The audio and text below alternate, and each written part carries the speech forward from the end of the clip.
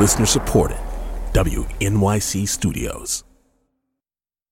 You know, the fantasy in the club is that you're a big baller and you have such a great life and your lifestyle is great. And the reality is these guys are just as broken as us, you know? This is Death, Sex, and Money. The show from WNYC about the things we think about a lot and need to talk about more. I'm Anna Sale.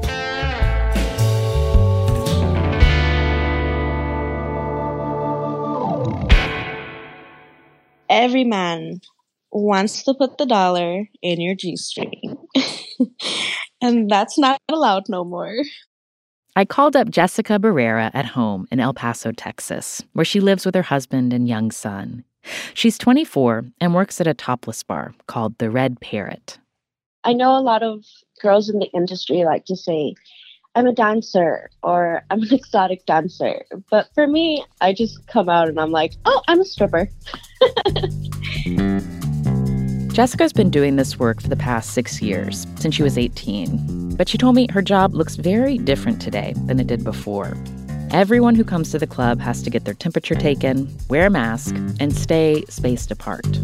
We have these buckets at the end of the stage where if they want to tip you, they can either put it physically on the stage or they can put it in the bucket. But there's no way they can physically touch you whatsoever. Mm-hmm. And sometimes the guys just want to feel your skin, you know, or be able to put it in your bra, or you know, do that little move where you pull out your G-string and you look at them and they're like, oh my God. But you don't get that anymore. The interaction's not there. So you're dancing in a different way then, I imagine. If that way of interacting with the people watching you is not the same. Are you like making eyes in a different way since that's what's visible? That's my thing now. I'm shooting eye contact to everybody in the club. El Paso has been hit hard by COVID. Last fall, El Paso County was topping 1,000 new cases per day. More than 2,100 people there have died. The Red Parrot, like all other non-essential businesses in El Paso, was shut down for several months last year. They closed last spring, then reopened, then had to close 2 more times. But since November, the Red Parrot's been open. COVID's keeping away a lot of customers, but it's still a destination for some, like Josh, a 32-year-old commercial truck driver. I see a whole lot of desert. I mean, I'm on the I-40. It's a lot of scrub desert. Josh talked to me from his Bluetooth headset while he was behind the wheel of his semi, somewhere outside of Albuquerque. He spends a lot of time on the road, about 60 hours a week. I think I'm delivering asphalt right now. I'm not entirely sure. I got big bags of stuff in the back of my trailer. But like I've done copper wire back. I do. The route Josh drives most often is between Los Angeles and Dallas, a 21 or so hour trip, mostly down I-10. It takes him right through El Paso, where he usually takes exit 37 off the highway and parks at the truck stop next to the Red Parrot. The mix is Krista. Before COVID, especially on weekends, there was usually a crowd. A lot of drinks being served, people just having a good time, spending money, enjoying themselves totally to the max, you know. Darius Belcher is the owner of the Red Parrot. He's been running the club since 2003. We are known still for bringing in the adult stars. So we've had any adult star you could name of come to our club and perform. And like, I imagine just like dollar bills flying through the air. Yeah. Big time dollar bills flying. Our clientele is more or less a little bit of the older crowd. So we might not have as many dollar bills flying around, but we have a lot of credit cards flying around. Mm-hmm. Like on a busy night these days, how many customers do you have? Probably 25, maybe 30 at the most. That's all day long. Where before the pandemic, we would average maybe 100, maybe 120. Same thing with entertainers. Now, Before we have 40, 50 girls here, 60 sometimes. Now we only have, the most we've had is 15. Until this week, Darius was only allowed to operate at 50% capacity, but he says they were rarely that busy. Now the state of Texas is lifting statewide restrictions on businesses and the statewide mask mandate, too. But Darius told me he's keeping safety precautions in his club. Masks, hand sanitizer, and for now, no lap dances. Customers like Josh are used to it. I go for the company. I don't go, for sexual gratification. I mean, yes, that is a nice part of being at a strip club. Like, I'm not going to lie, I'm a guy, but it's not the main reason why I go. I'm alone 60 hours a week with bare minimum human contact. Yeah. Is it something that I miss? Yeah. Is it something that I'm going to stop going to a strip club because I don't get any more? No. Because I go for the human interaction mostly. And for you, what's more fun about a strip club than just going to a neighborhood bar? Well, mostly I know everybody at the Red Parrot. Like, I know the bouncers, I know the bartenders, I know the girls. I'm a social butterfly.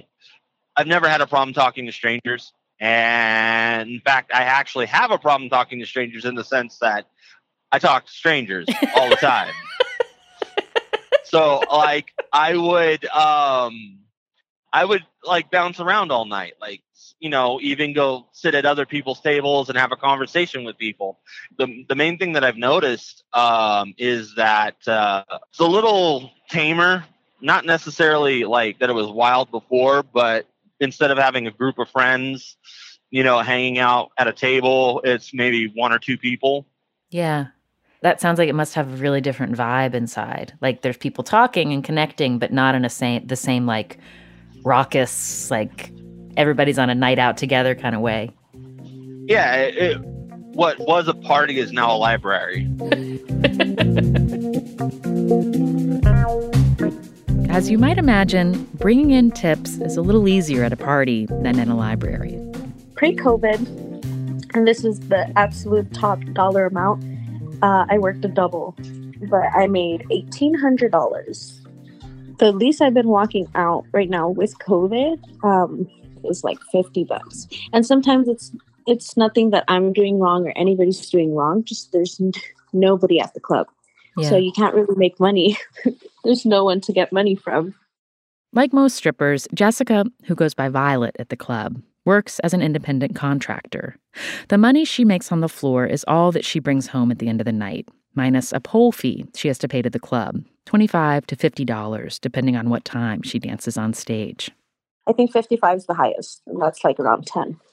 When you're getting ready for a shift, how do you prepare? I shave everything, always, that's... If you're a stripper, your best friend is a razor. Like you don't have any body hair? No, besides the one on my head and my eyebrows. And then I just basically get to work and I have to change it to my outfit. My outfit's a 2-piece, black fishnet stockings, black pleaser 8-inch heels. Pleasers? What's that mean? That's the company that makes these super heavy duty heels that it's a stripper shoe. It's incredible to me they're called pleasers. Whoa. So cute, right? So my hair, I kind of just will let it do its own thing, because when I'm on stage, I do like these little like hair flicks. It's like, I'm always, but the thing is I always make sure to just catch the attention, like boom, and then hold for just a quick second and then let it go, I feel like I've just been dancing so long. I kind of just already know like how to get that attention. I get that attention by my song choices. Right now, my favorite song to dance to is Red Light, Green Light. It's by Duke Dumont, and that's my showstopper. And there's a little part that's like, when I say red light, I want you to stop. When I say green light, I want you to go. And then there's a little part that says, hit the strobes, and then the strobes come on. And no matter what you're doing, you're going to turn and look at me. Hit the strobe. Hit the strobe. Hit the strobe. Hit the strobe.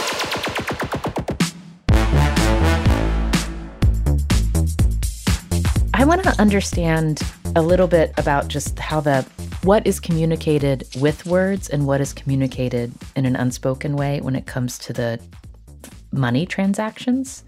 And I wonder how that's changed during COVID. Like when you move off the stage in a pre-COVID world where you were able to touch, where there were lap dances, like, was it up to you to sort of make those sales? Yes, but at the same time, there's already a set price. For every song, it's $20. A song is 3 minutes. So for every song that you dance, it's a $20 dance. So right now that we aren't doing dances, luckily for me, I've always had my customers, and my customers are more talkers. I like to think of myself as a therapist, like, they know I have a baby. They know I'm married. They know almost everything. They're not really into the, bump and grind type of thing. So right now with COVID, it still affects me because a lot of my money I would make off dancing or playing pool because we have pool tables at work. I'm actually an excellent pool player. But it's just different now because how do you tell a guy, hey, give me $20 for sitting here for an hour, Yeah. Because they're just going to tell you, well, you didn't have to sit here.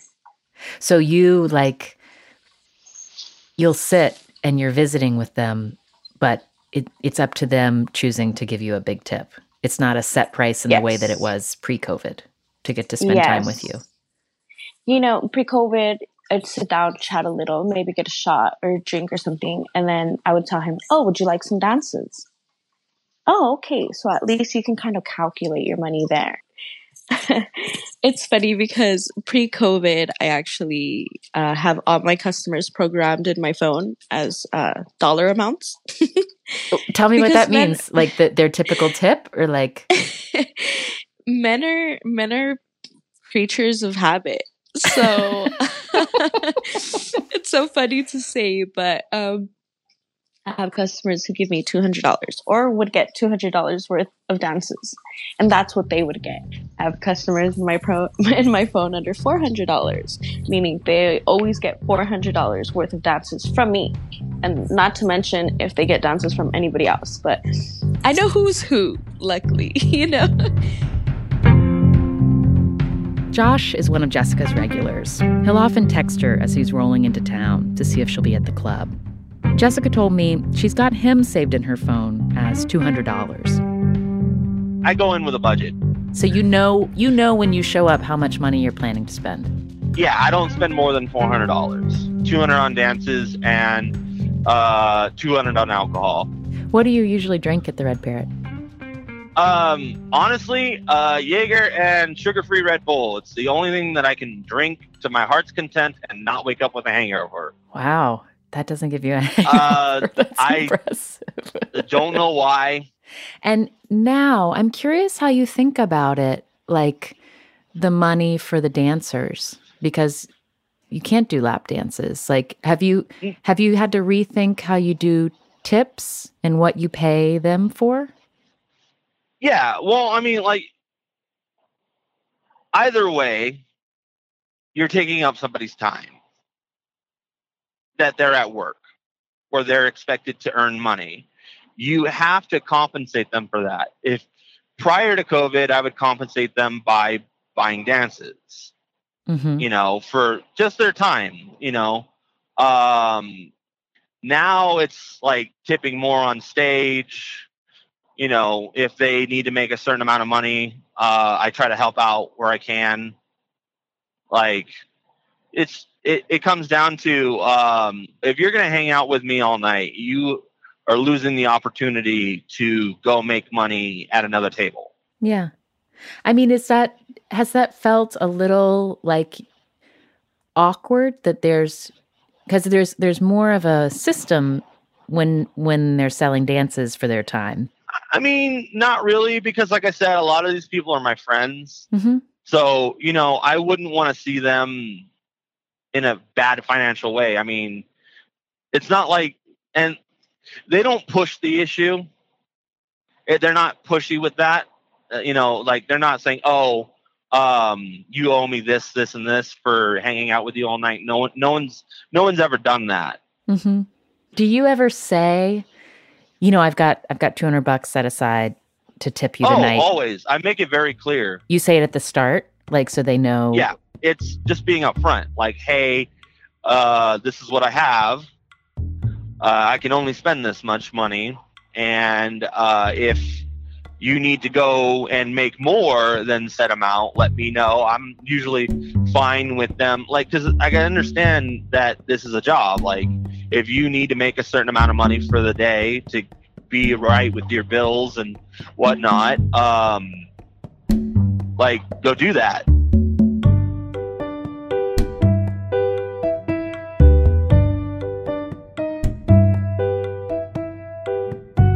I always tell my customers, if you're not my man, you have no reason to get jealous. So luckily my customers, sometimes I get annoyed sitting there for so long, or I just need to go do something new. I'll be like, okay, I'll be back. I'm going to go make money. And they're always like, okay, girl, you go make that money. Uh-huh. And so I want to understand when the first shutdown happened, when the pandemic began and the Red Parrot closed, what did you do when you lost that income? So once the pandemic hit, I still wasn't working. I had just had my baby and I wanted to be home. Mm. So I had left the club for a long time. And so did you have any income when you were a new mom, when your baby had just arrived? My husband's always worked. Uh-huh. So we've both always had jobs. He has a pretty good job. But you had no paid leave or anything for you? For myself, no. So when did you first go back to work? I went back to work when the club reopened. I was like, this is my shot. I'm going back. Mm-hmm. At first I was very paranoid because of the pandemic, but with how strict my work is on COVID, I'm not that worried anymore. Was there a part of you that was like, I'm not sure this is worth it. I can just wait this out a little longer? I would say that, yes. Because you never know. The thing about COVID is you can test positive, and basically what we're all relying on is for people to have a conscience and say, hey, I'm not going to go out even though I feel fine because I have COVID. But unfortunately, there are some people who don't care. So, you never know that the guy you're sitting next to got a positive COVID result and just feels fine. Yeah. When you had the thought, now's my shot, I need to go back, how much of it was, I need to go back and be earning some money?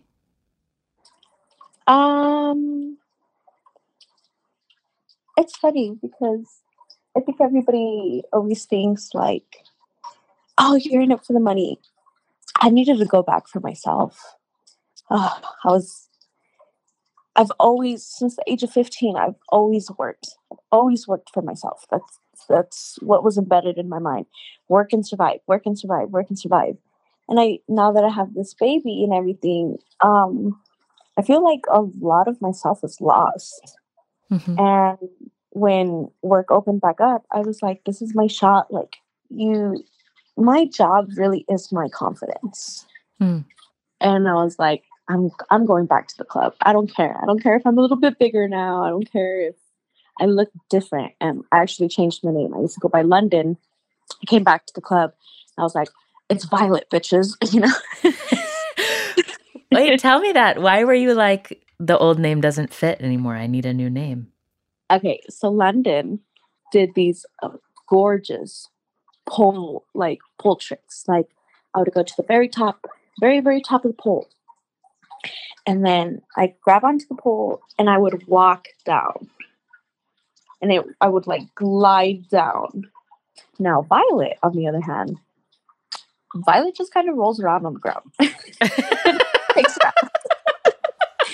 That's what she does. I love that as like somebody who's gone through pregnancy and then how your body changes. I have a new name and I'm rolling around. I'm not getting up at the top of the pole anymore. You know, I don't have insurance. I can't be risking the biscuit.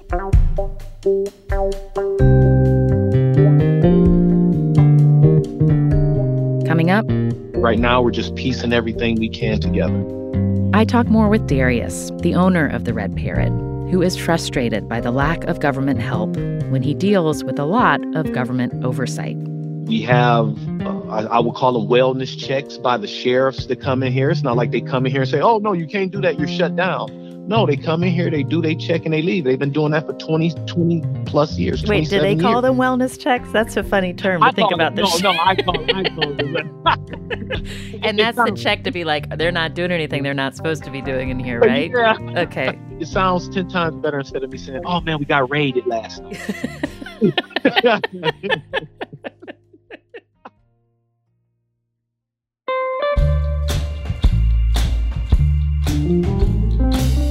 This year, compared to a year ago, there's been a big jump in the number of mothers of school-aged children who don't work outside the home.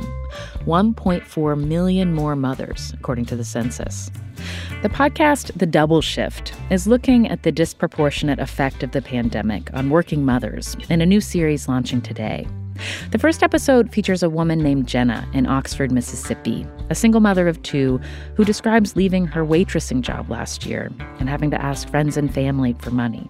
The past few times I've needed help, I go through, I've already asked that person for money and I've already asked that person. And you're thinking who else can I ask that I'm close enough with to be that vulnerable? One of the hosts of The Double Shift, Catherine Goldstein, put us in touch with Jenna. And Jenna told me about a restaurant worker friend who lent her money last year and then months later asked Jenna for some help in return.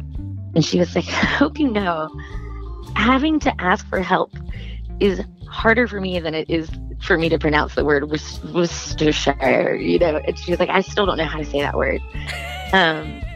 It just became the sort of shorthand, if one of us needed the other, whether it was financial or, emotional, it was the kind of code red, I need you. I love that. And you didn't have to say it. You could just text it. Right. And I think it was because, both of us are very stubbornly independent people who really hate asking for help. And so it really spared us both that, I think that taxing moment of having to explain what's going on this time.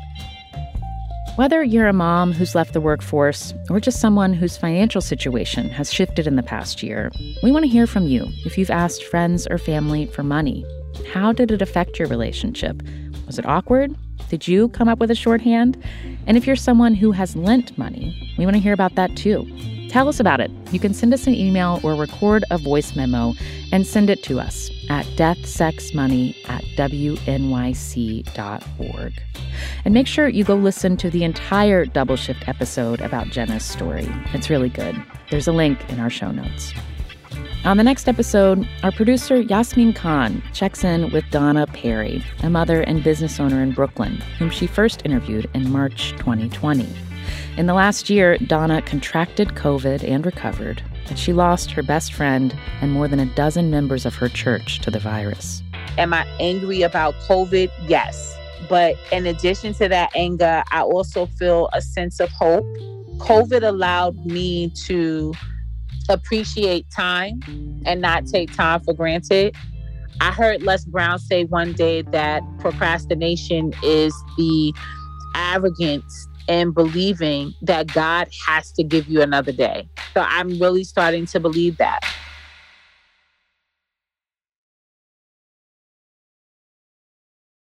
This is Death, Sex, and Money from WNYC. I'm Anna Sale. Darius Belcher, the owner of the Red Parrot, knows that even in non-COVID times, the potential customer base for his strip club has its limits. In this business, one thing you do understand, you're only going to get a third of the community no matter what. A third is an interesting, why a third, not half, not a quarter, a third, 1 in 3, you got a shot. 1 in 3, because you got to understand, You got the guy that's in a relationship with his girlfriend that says, oh, heck no, you're not going to that place, babe. Mm-hmm. And then you have the religious part of the world, that, want to, ban them, get them away. And the other third belongs to me. I'm sorry. The Red Parrot is a family-run business. Darius's brother, Kevin, opened the club in the mid-'90s after a short career in the NFL. And until recently, Darius's mom did their accounting. Darius took over the club after his brother died in 2003. Growing up, my brother was my idol. I didn't have to turn to Magic Johnson, Larry Bird, Michael Jordan to see, wow, these are my idols. My brother was my idol. Mm-hmm. So when my brother was good in high school, what did I want to do? I wanted to be a high school football player. My brother was good in college. I wanted to do the same. So the bond that me and my brother had was just unbelievable. And for me to have the opportunity when he was sick and he was like, look, man, I want you to keep this legacy alive. And that was like a welcome burden put on my back, because I knew it was something I can do. Hmm. So it hurts me, to be in a position that we are in right now, to know that any day, the way things are, that, it could be our last day, and not by any fault of what I've done, not because I've mismanaged money, not because I've got 17 strippers pregnant, not for any of those things. The reason why we're in the position we are now is because of our government. He blames the government, not the pandemic more generally, because Darius feels like he's been unfairly left out of government aid programs. Businesses of a, quote, prurient sexual nature have long been deemed ineligible for federal business loans and grants, and that extends to pandemic aid, like the PPP, the Paycheck Protection Program. Darius found this out last spring when he went online to apply for help. I got on their websites, plain as day, got ready to fill out the application. As soon as I get on there, they say business ineligible, adult entertainment. So why even begin to fill out an application when they're already telling me ahead of time I'm going to get denied? So I just want to understand, you are running a legal business. You're running a business that's paying taxes and employing people.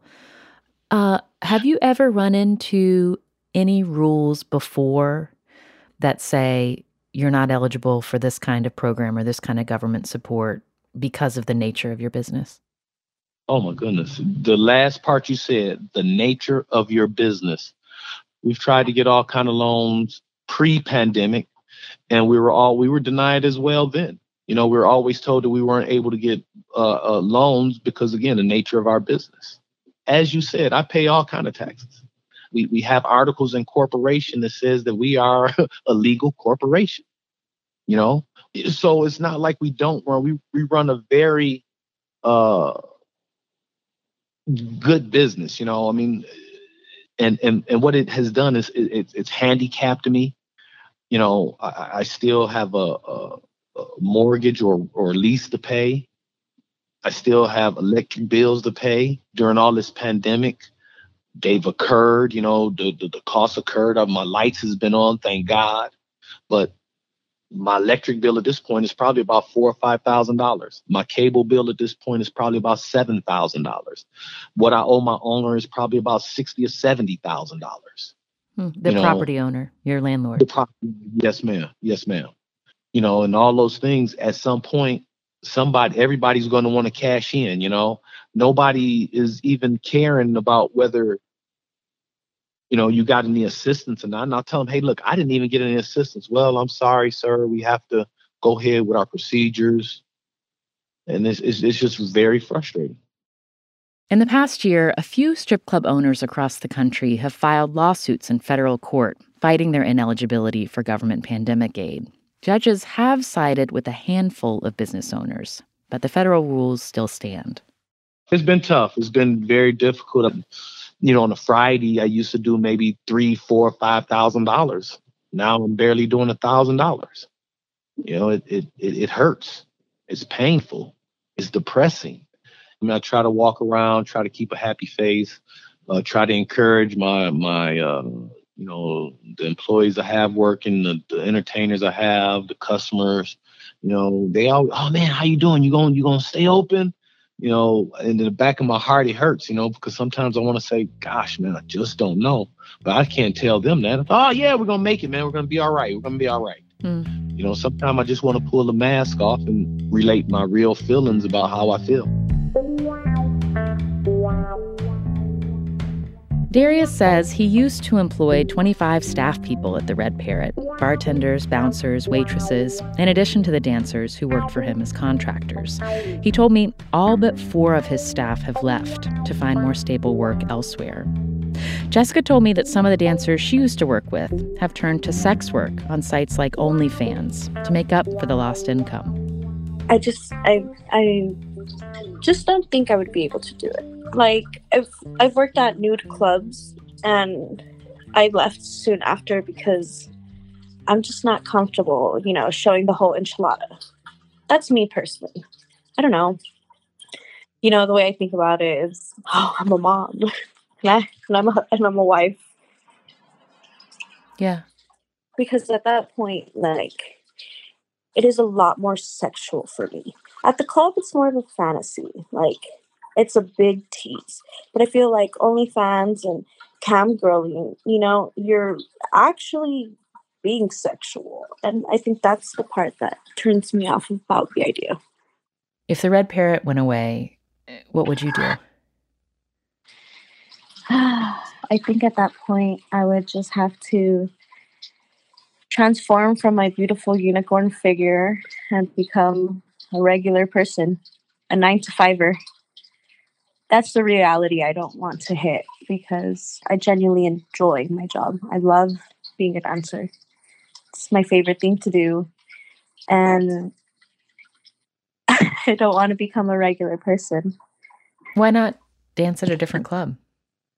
I've tried every single club here in El Paso. And although they are good, the Red Parrot's my home.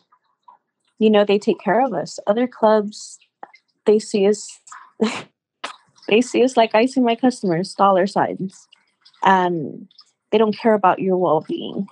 At least at the Red Parrot, they kind of coddle you, They feed you. They make sure you're okay. If I fall, they pick me up. It's just little things where I've been a dancer for so long. I've realized that it's the little things that count in a club. I couldn't imagine going and dancing anywhere else. Have you thought about what it would be like if the Red Parrot closed for you? I lived it for like 4 months. It was boring as all hell. Like, it breaks up my week. Like, it gives me a chance during the week while I'm working to relax. And when it was closed, I was stressed because I had no decompression. It was work. And, what's the point of making all that money if you're miserable? Yeah.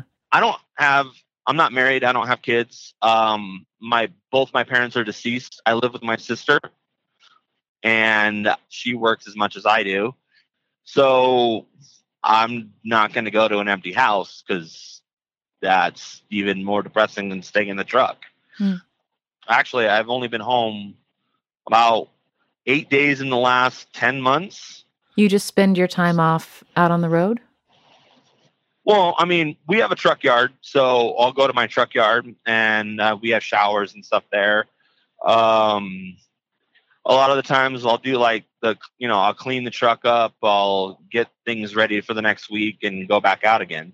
Mm-hmm. That's what I'm saying is when the club was closed, that was my life, was driving all week with nothing to do in between, go back to the truck yard and do it all again with no human interaction whatsoever.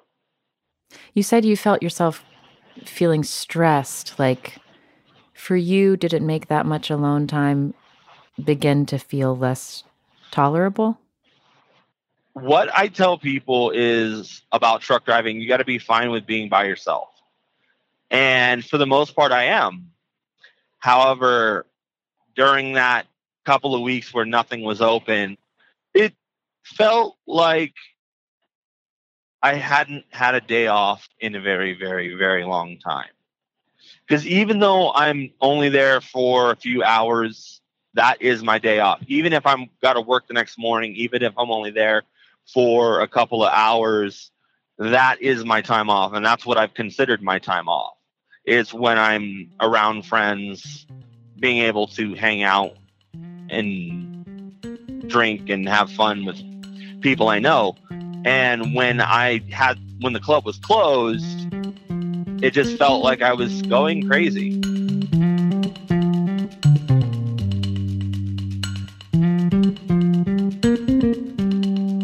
They're very, very good, loyal customers, the truckers. And for them, we're the only stability. You get me? You know, like I say, I like to refer myself as a therapist who strips. Uh-huh. And I've never noticed it until now, but a lot of these gentlemen, a lot of them have a lot of things going on. And I feel like I've gotten to know them a little bit better right now since COVID, because the strip club is this big facade of beautiful woman, wealthy guy kind of duo, you know? Mm-hmm. The gentlemen in these clubs, they're never telling you any details about them struggling or them having a hard time. And with COVID, I've just realized they're just like us. Like they're not dollar amounts. They're people. They're people that have things going on in their lives just like us.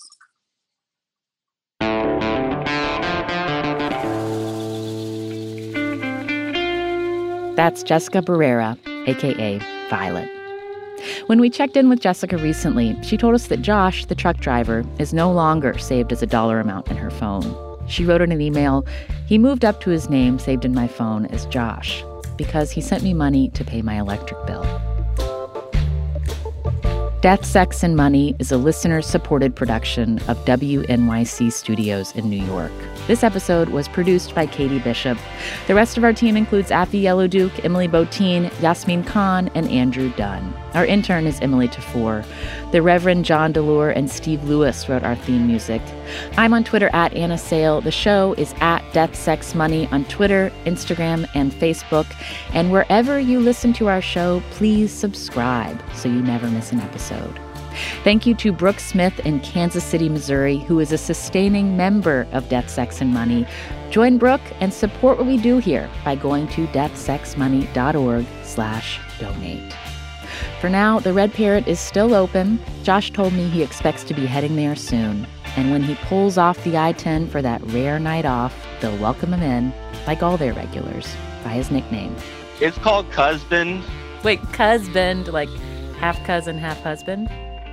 Yeah. So there's another dancer, and we are both white, and very white at that.